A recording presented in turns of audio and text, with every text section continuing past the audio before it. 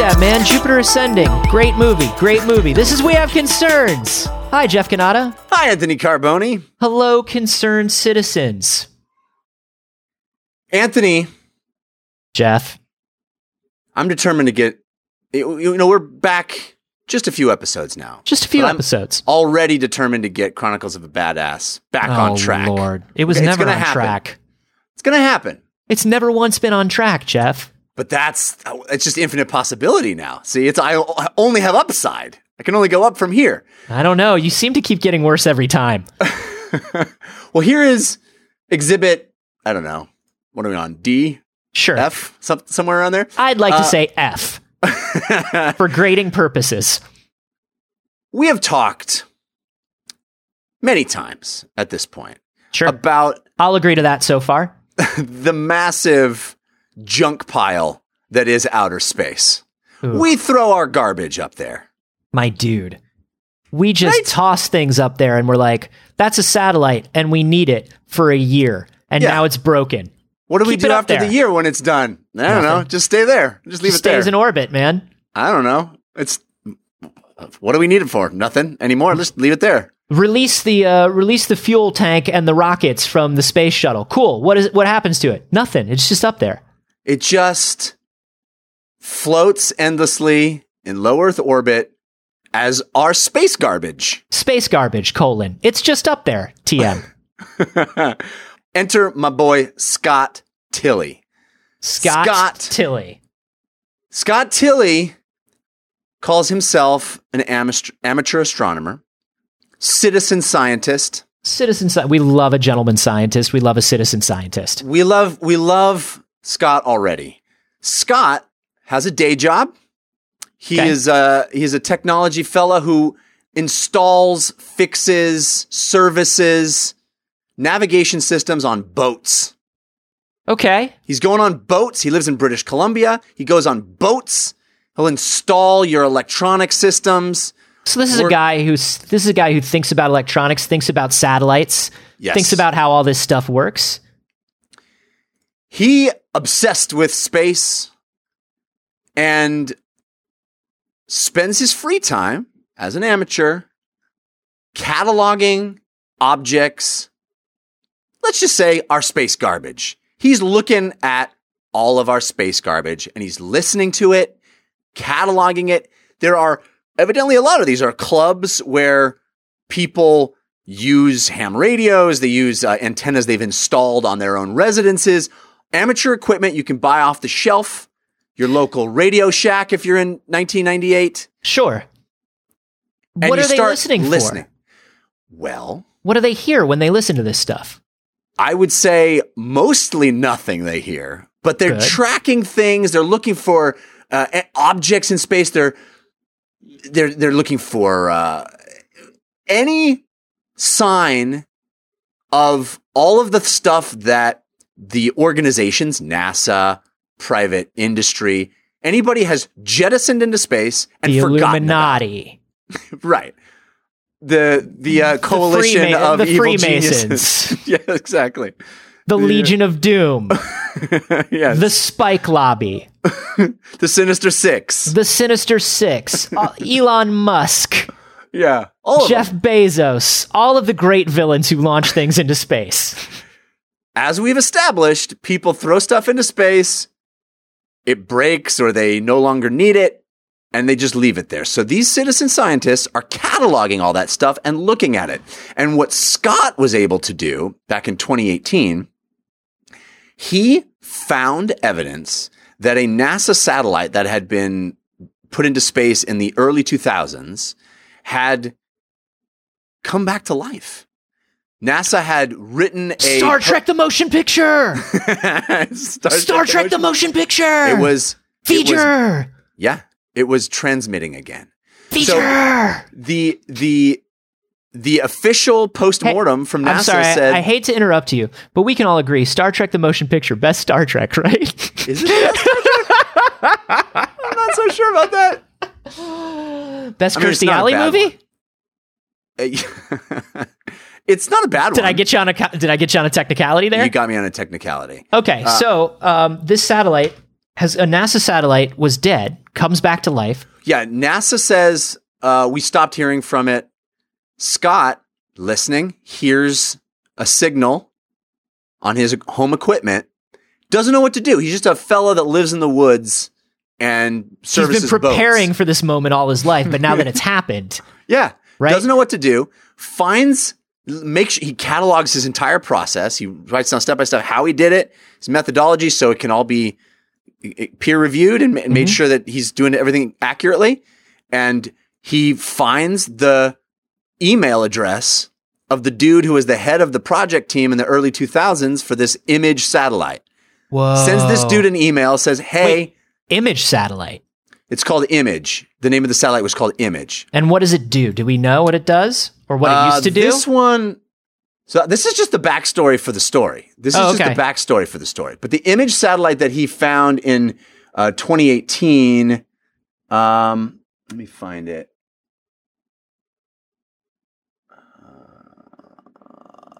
Where was it? The Image spacecraft was launched from Vandenberg Air Force Base on March 25th of 2000.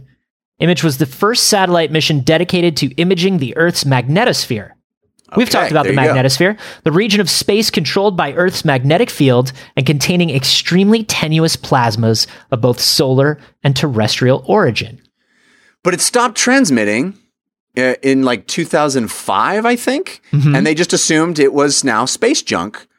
Here's 2018. Scott hears it, compiles this email with all of his data, sends it to the head of the mission. This guy's like, holy crap, Scott, thank you. That's amazing. He kind of gets a little notoriety about this. Yeah. It fuels him. No longer is he just a guy who's kind of doing this for fun because he's fascinated and curious.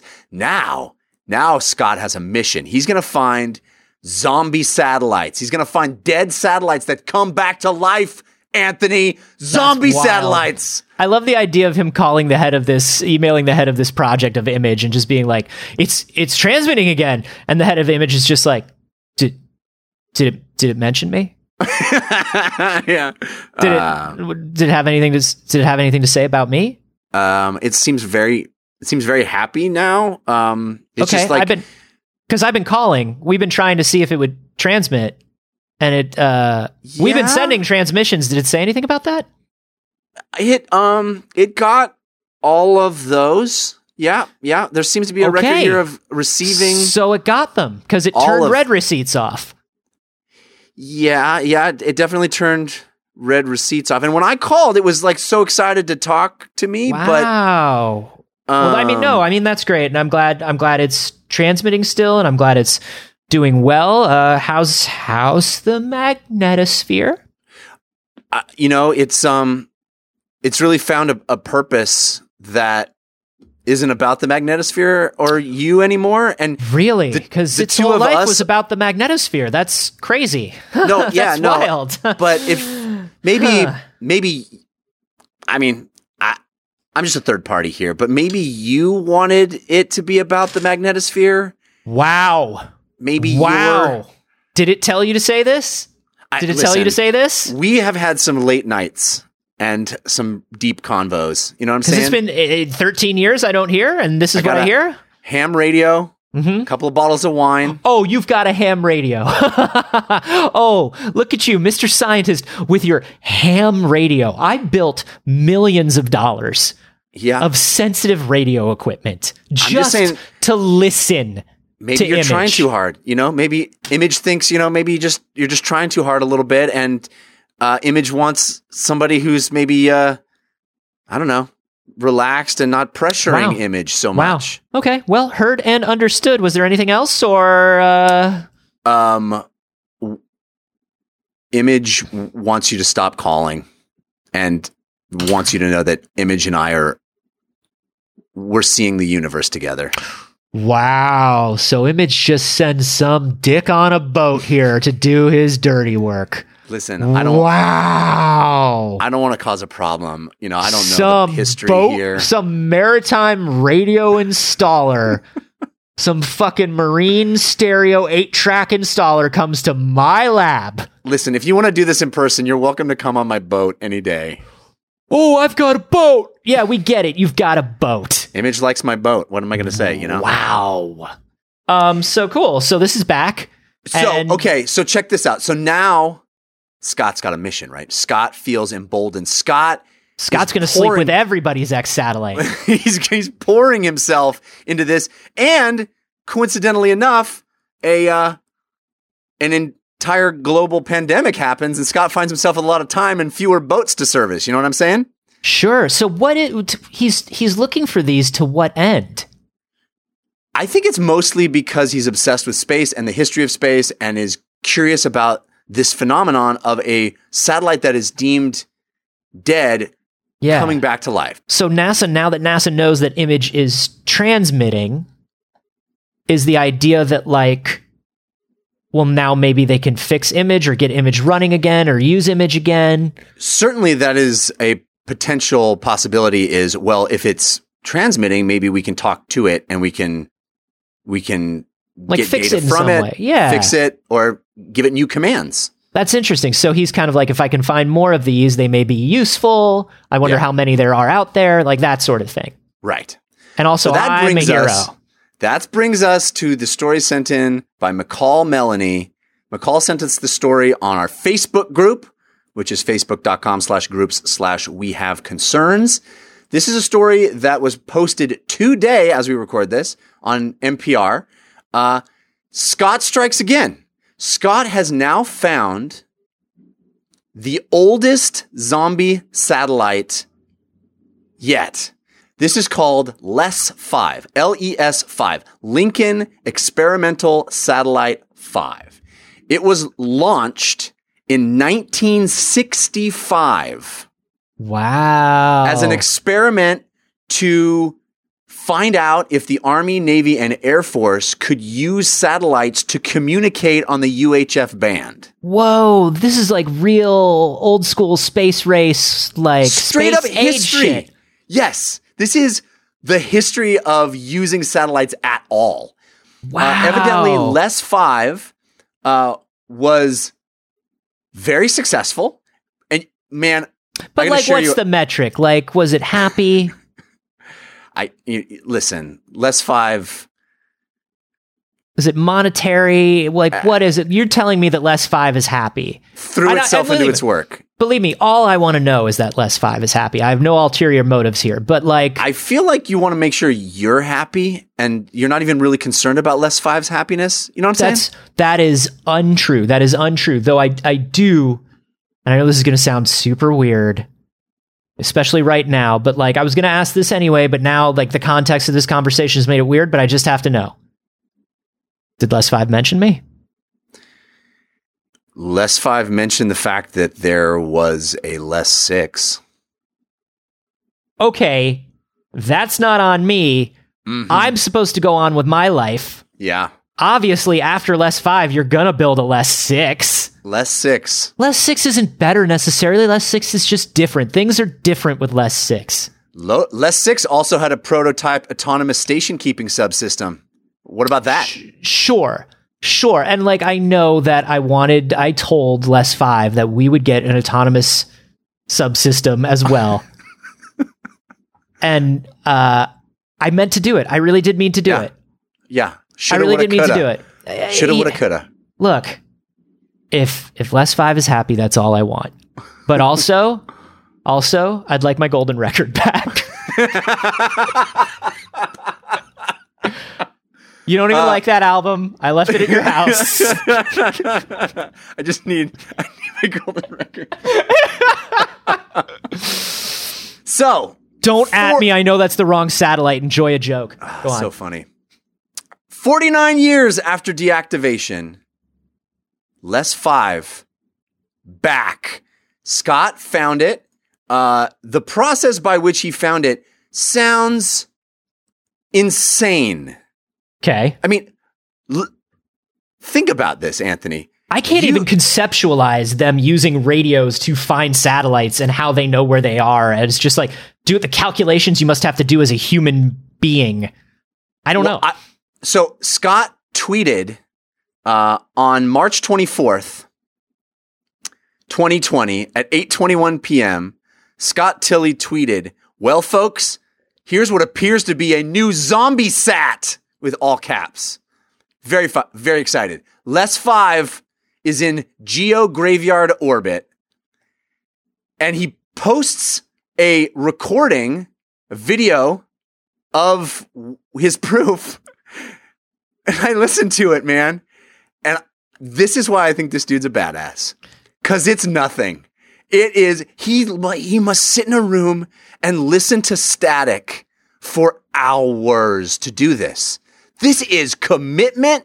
This is heroism. He's listening for the tiniest bit of static amidst static. Wow. So this reminds me of, you remember back in the day when everybody was obsessed with SETI at home? Yes. So the whole deal was like, we were listening for satellites transmitting from extraterrestrial satellites, right? The search for extraterrestrial intelligence. And if you're unfamiliar with it, they shut it down a few years back, but this was, you could have your computer. They had the satellite stations, NASA's satellite stations around the world. I think the main one was in Australia, listening for extraterrestrial life. And they had they were recording 24 hours a day, pointing the satellite and just recording. And you could put your home computer or your PlayStation. They had a program for it where you could volunteer to have your computer analyze a chunk of audio. And you could also listen to the chunk of audio that your computer was analyzing.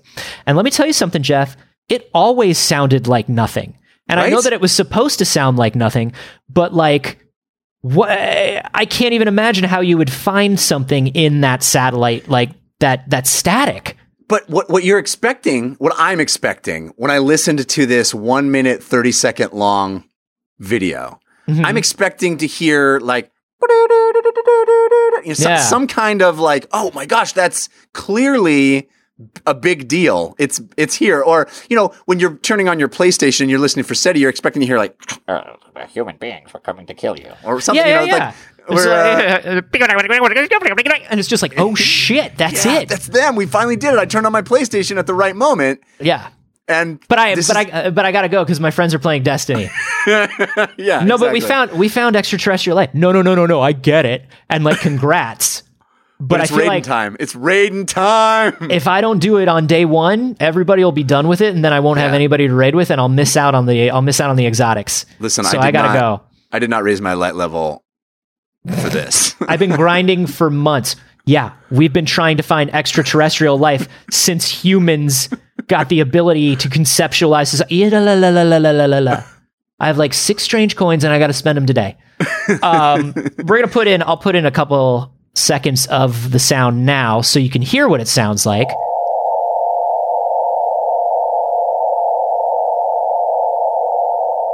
Yeah, it was nothing. It isn't anything. I mean, clearly I'm an untrained ear. Scott, amateur, but clearly very passionate about this, knows what he's listening to. The people he tweets this to, I'm sure, also know what they're listening to. So it's more a reflection of my ignorance, but also it's pretty subtle, man. It's nothing. Yes.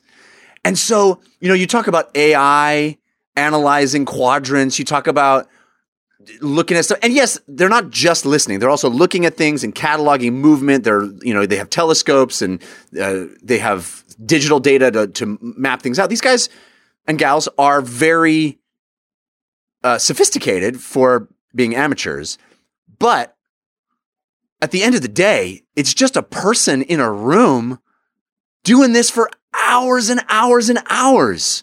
That's wild. So I did find there are apps that you can use to track known satellites.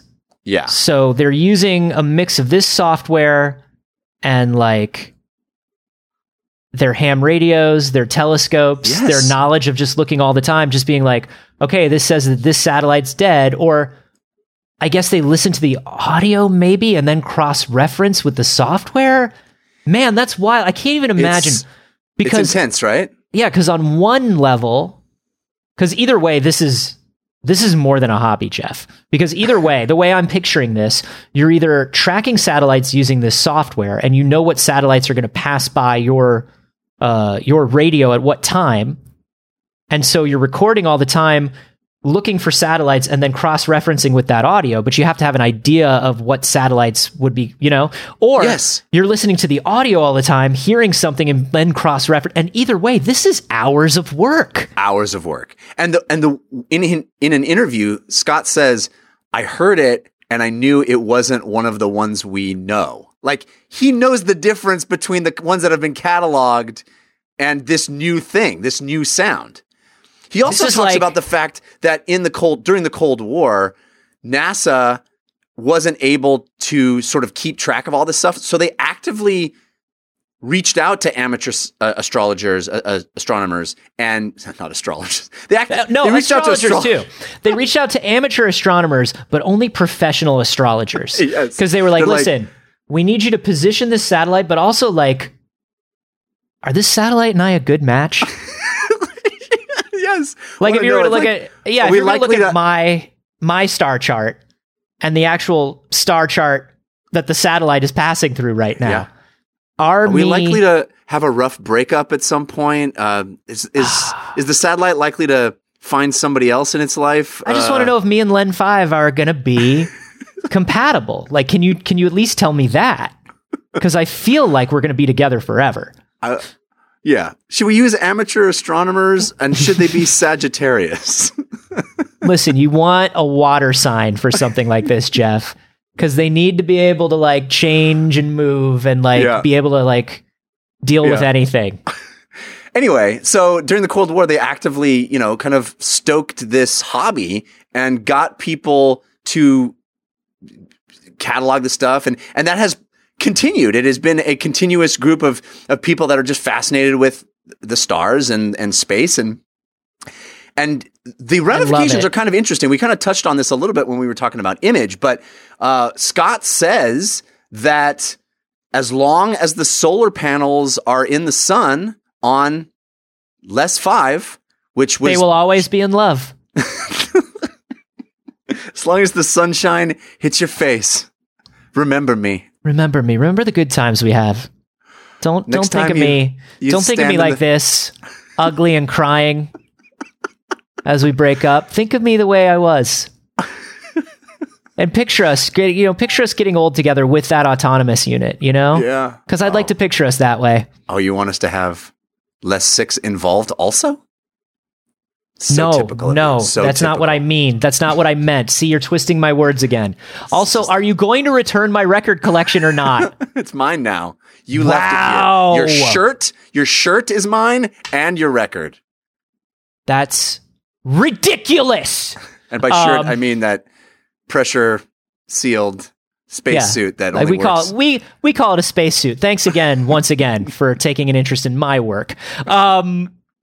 So as long as those solar panels are in the sun, the satellite's radio continues to operate until he thinks it may even be possible to send commands to this satellite that was decommissioned in 72, put up there in 65. So, and by the way, you should see the picture of this thing. It is old school. It's just a big, dumb cylinder. It doesn't look cool. It's just a big, dumb cylinder they shot into space. To see if they could make UHF radio work for planes and boats in the army. Oh my God, I'm looking at it. It's like Tinker Toys. I love it. It looks so good. It looks so good. It's so it's the utmost of space magic for 1965. But, it looks kind of like a bad air conditioner, that somebody threw out of a window. Yeah. What I love about this is it was up there in 65, decommissioned in 72, right? We're talking about the image satellite that was launched in 2000. Yeah. And decommissioned in 2005. Yeah. These things don't have much of a lifespan. That's the craziest thing about them to me, is some of these satellites, we don't need them for long. And then they're decommissioned, or they shut down, or they break, and we're like, fuck it, that satellite's done. And we're putting so much stuff up there. Well, that's why we need people like Scott. Well, okay. So we get to this point in every single episode of Chronicles of a Badass Jeff. Scott's essential and awesome. He found it. Now what do we do? I mean, that's not Scott's problem, right? Scott is merely the explorer. You know, he's merely the man who listens and watches and presents his findings. It is not his task to then do something with all of that time and energy, right? Spent, that sunk cost.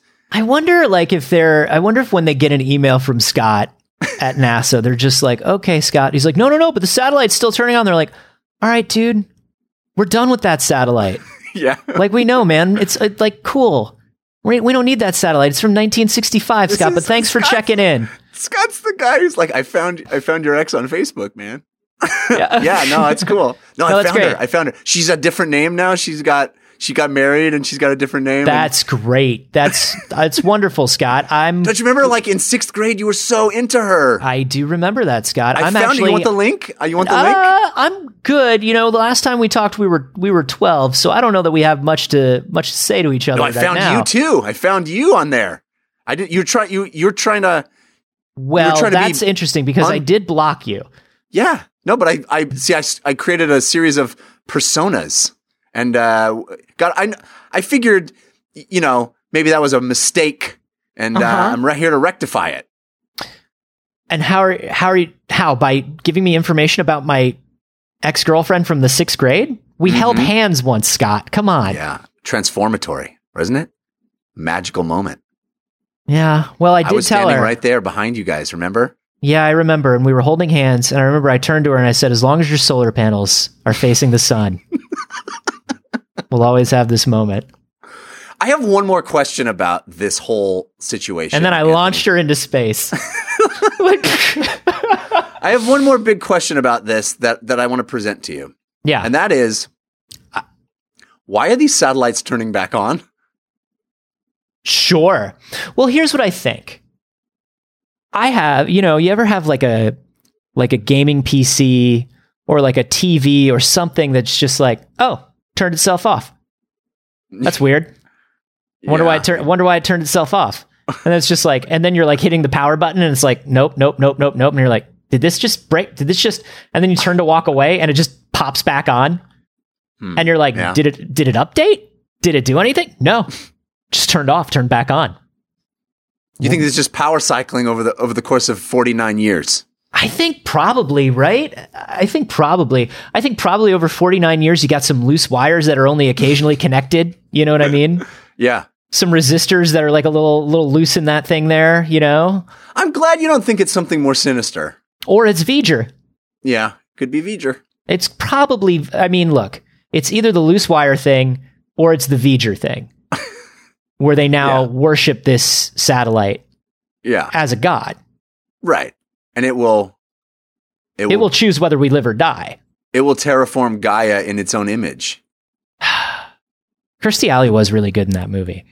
She was Vulcan. She was a Vulcan, right? She's a Vulcan. Shaved head? Did she have a shaved head? She didn't have a shaved head.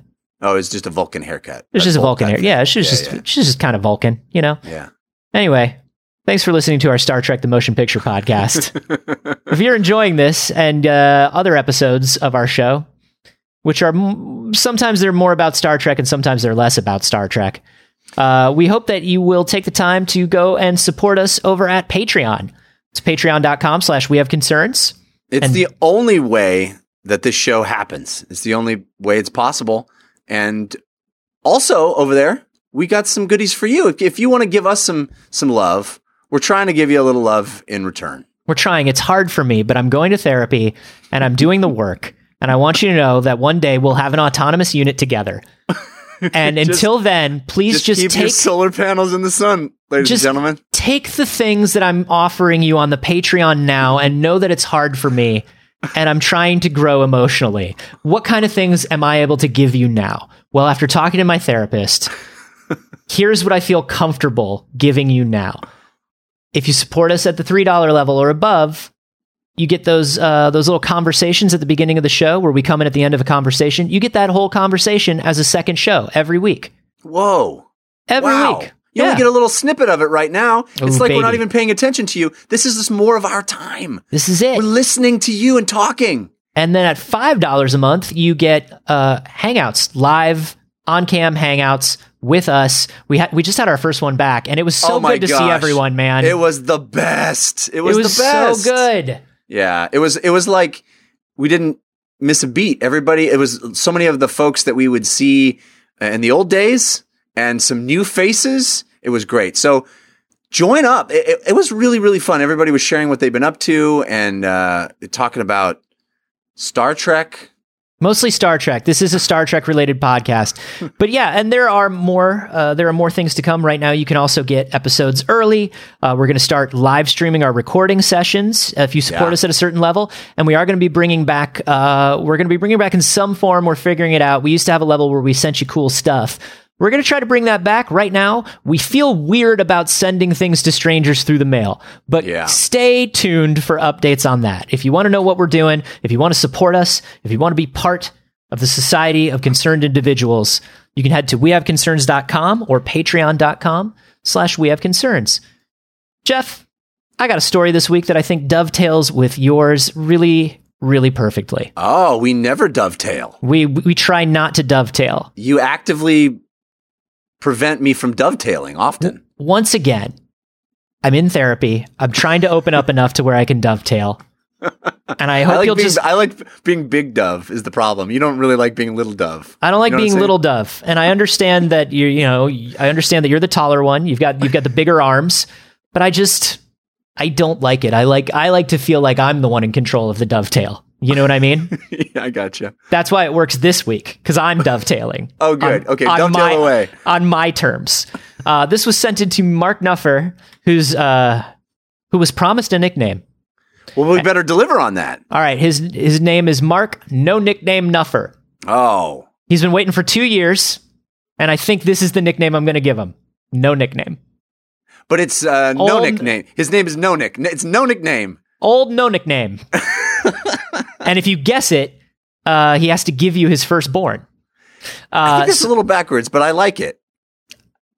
Listen, man, the power of myth and fairy tales. Who's the one dovetailing here? Yeah, go ahead.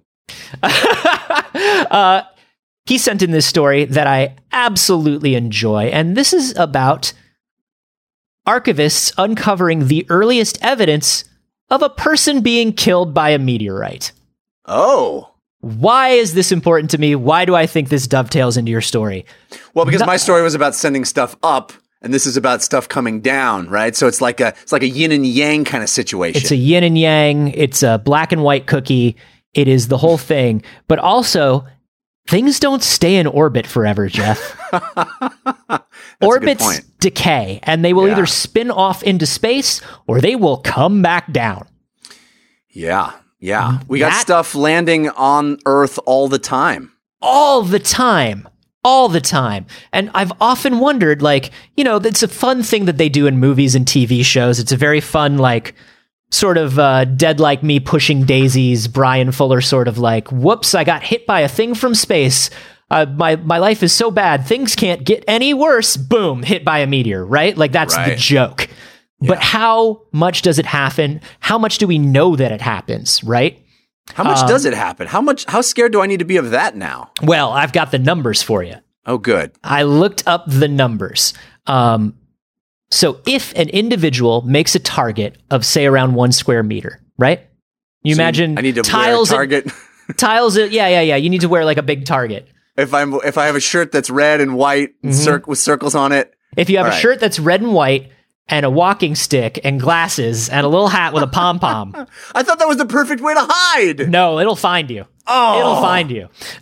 Even if you're dressed that way. So here's what's up. If you make a target of 1 square meter, if we're tiling up everything Animal Crossing style, a human being is 1 square meter of space. Yeah. Assuming a random landing place there is around a 1 in 20 billion chance of being hit. 1 in 20 billion. That's the same chance as flipping a coin 44 times in a row and having it come up heads every time. Holy crap. Slightly better than the chance of winning the lottery twice in a row. Wow. That's your chance of getting hit by a meteor. Wow. And let me tell you something. If any of those is going to happen, it's going to be the meteor to me. Right.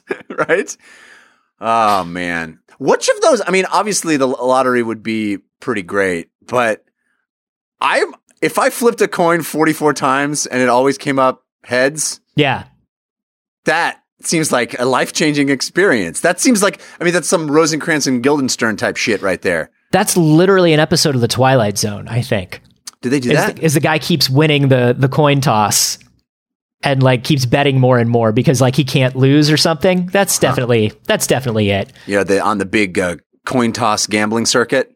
Yeah. Well, I mean more like, oh, my luck is unbeatable. Everything's going my way, like one of those kind of things. And so he bets big on something, on a coin toss.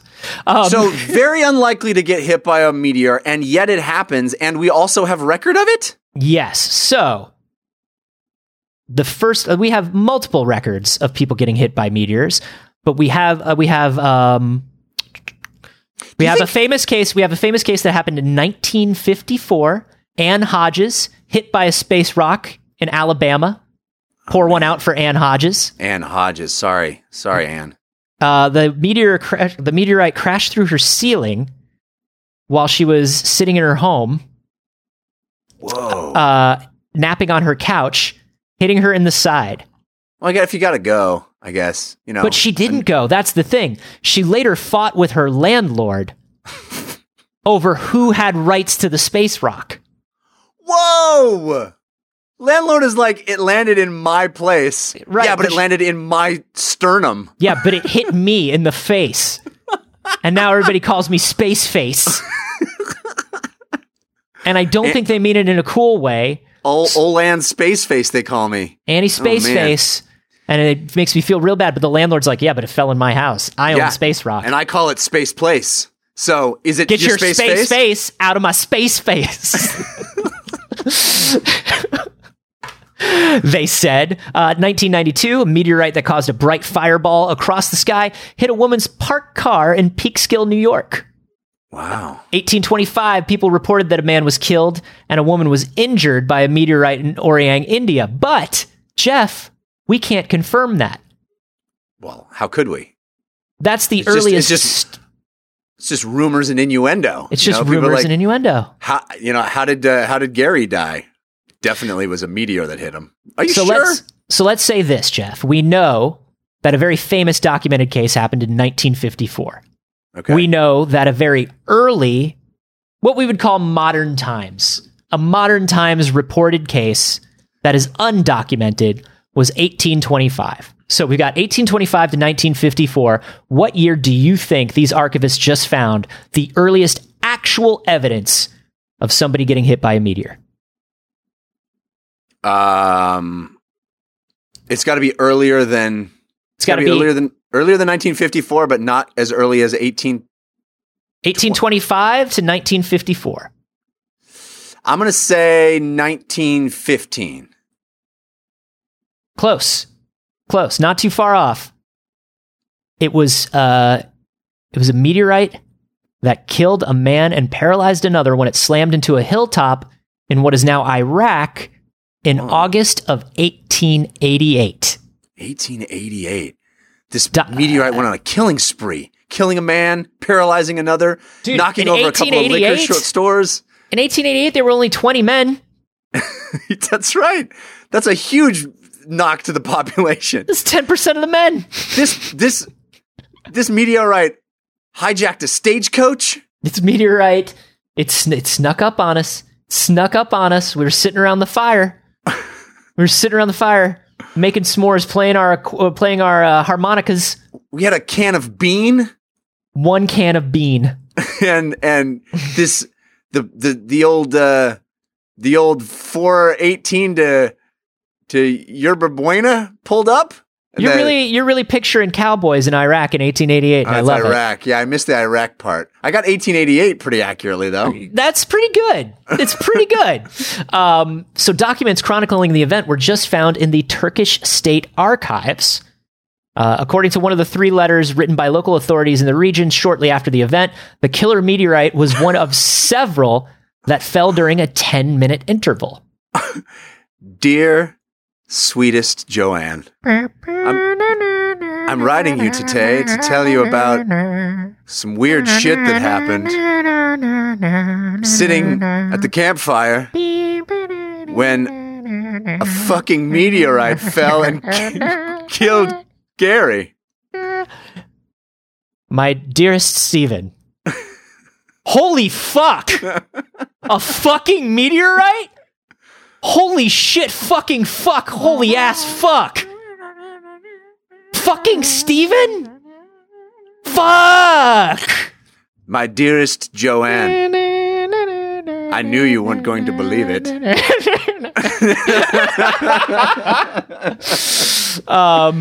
Reports of a fireball seen in a city nearby suggest the object approached the area from the southeast before it blew up high in the atmosphere. And in addition to the human casualties, crops and fields were significantly damaged. One of the letters was also supposedly accompanied by a sample of the meteorite.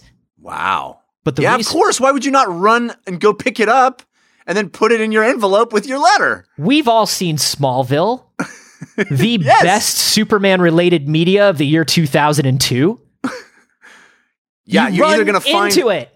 Yeah, you got to run toward it, and then there's either going to be a little baby wrapped in a red cloak, or something sweet to put in your envelope to your letter to your friend. It hit 3 people. Wow. One of them died. So one of them was a baby in some sort of tin can, and one of them was a man who had a beautiful head of hair but then was bald afterwards. Whoa. And all of their fates seemed intertwined in some way. Wow. Yeah. And then later in 1902, they were just old enough to all start working at the same newspaper. Yeah. It's crazy. And they wrote the first story about this, which we found in the Turkish archives. It's amazing. Sam Witwer was there in season 10. I have a question about this. I have a question that's not entirely meteorite related. I just want to say, in case anybody's wondering, it was supposed to have a sample of the meteorite, that letter, but they have not found it in the archives. So they're looking for it, but they cannot find that. It says, please find enclosed sample of meteorite, and then it's not enclosed. Was it a heist? Was it Oliver Queen? We'll never know. Tune in. WB. Here's my question. Lay it on me. You clearly laid out the fact that 1 in 20 billion or whatever it was odds, roughly the same odds as flipping a coin 44 times, getting the same answer. If we have on record this happening at least 3 times in human history, should we not also have at least 3 times in human history someone flipping a coin 44 times and it always landing on heads? Look, if somebody did that, if that happened to somebody, would you believe them? If somebody told you that happened, would you believe them? Because if you're thinking about all of human history in the time that we've had coins, right? Because you're thinking in terms of why isn't it on video? Why don't we have evidence of this, I right? want to see it. I want to see it on coin flipping guy. Show me the fucking TikTok. Where's his TikTok? Show me the TikTok, my dude. Where's Dude Perfect on this? I've seen the Dude Perfect YouTube channel. Why haven't they done this? That's the thing. We don't have anything on record of that happening. I wonder if somebody has ever won the lottery twice in a row. Yeah. That's kind of crazy. Right, because I guess statistically, the odds are generated by how likely it is for this to happen each time, and then back to back, it becomes exponential, right? But the shit happened 3 times at least on record. On one hand, so on the other hand, it's possible. It's possible. Well, and you have to imagine that as populations get more dense and there is more space junk and things like that, more people will be flipping coins. More people will be flipping coins because we're just reading the trends and we're reading the zeitgeist. And as populations get denser, people flip more coins. Because they form more 1920s style gangsters gangs, and they walk down the streets together flipping coins to intimidate people. That's just science. That's just, hey, everybody, we have a science podcast. Sit back and let us handle this, please. This shit is just science. Thank you very much. The closest thing I can find is a man who won the lottery twice within 5 months. I can't find anybody winning it back to back. Yeah, but also, if it's not back to back, I don't want to hear about it, Anthony. Also, fuck that guy. Also, fuck that guy for winning the lottery back to back within 5 months. Why is he still playing the lottery 5 months later? That's a great question. Why is he still playing the lottery? What a douchebag. You did it. You did the thing. You don't take it from someone else. Although I guess you won it once and now you have $1 bazillion and you're like, shit, there was no harm before. There's definitely no harm now. It's just habit. I Might guess. as well. He's just like, it's Tuesday. I play the numbers, you know? Fuck.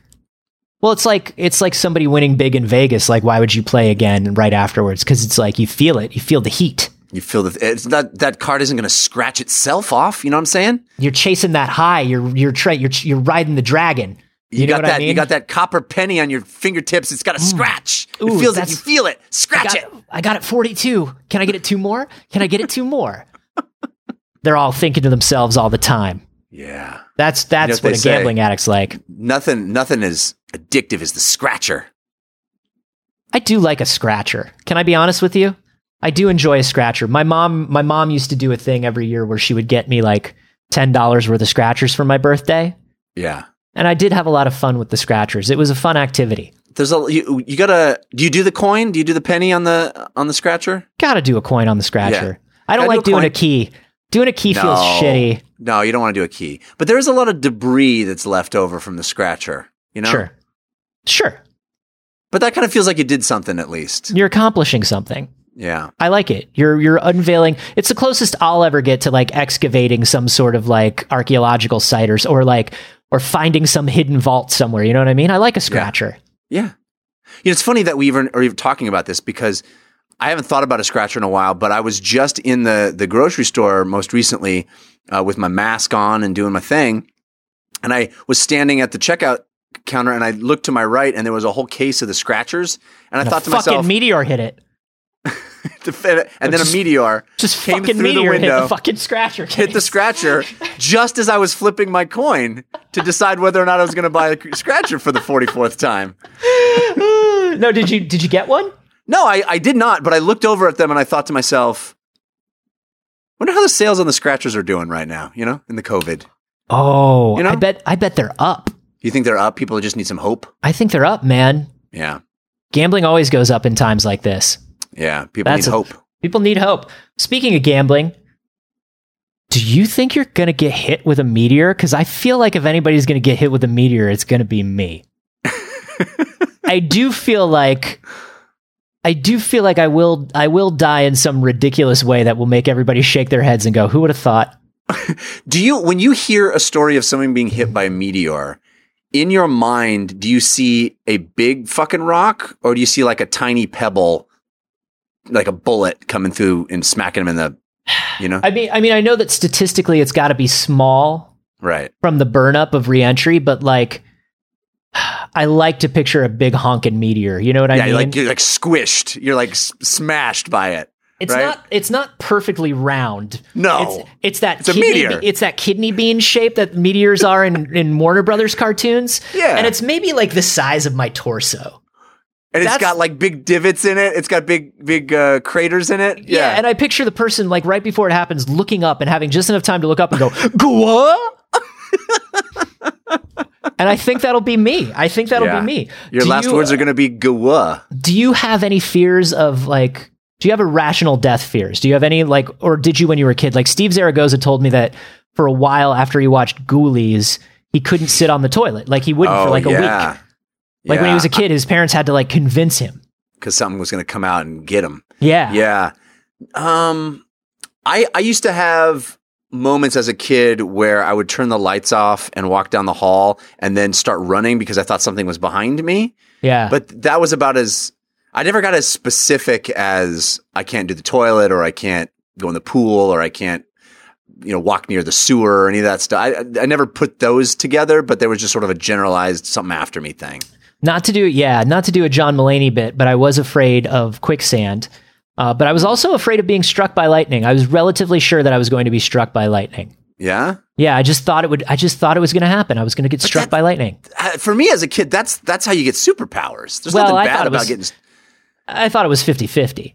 Yeah, you got to flip it's a coin flip. Right? It's a coin flip. Am I right, everybody? Hey, I would love to know if the concerned citizens out there have any like ridiculous, cartoony, irrational death fears, like the lightning, like being hit by a meteor, maybe a giant anvil. I don't know. Yeah, piano suspended by a wire. Who knows? You could send those to us on Twitter. I'm at @acarboni. I'm at Jeff Kanata. And you can hashtag those coin flips so we can see them. And hey, you can also discuss this episode in our Facebook group. You can do it in the Discord if you're a patron. It's only $1 a month to join the Discord. And I'm telling you, so many good discussions going on in there. I'm enjoying it a lot. Me too. I mean, we've had actually some really heartfelt stuff this week. I don't want to get into the details, but some folks really sharing things and being a support system for each other in a time when all of us can use that.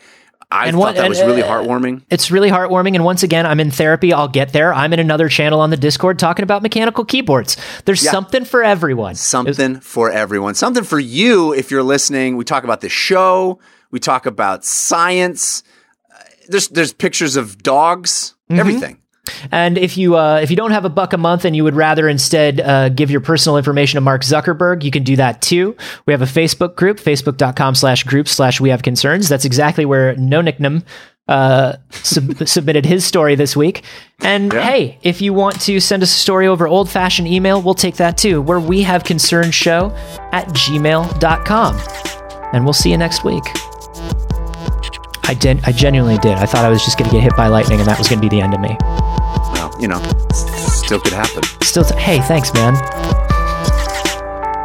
Lightning half struck. You know what I'm saying? Yeah. Look at the lightning bolt half struck.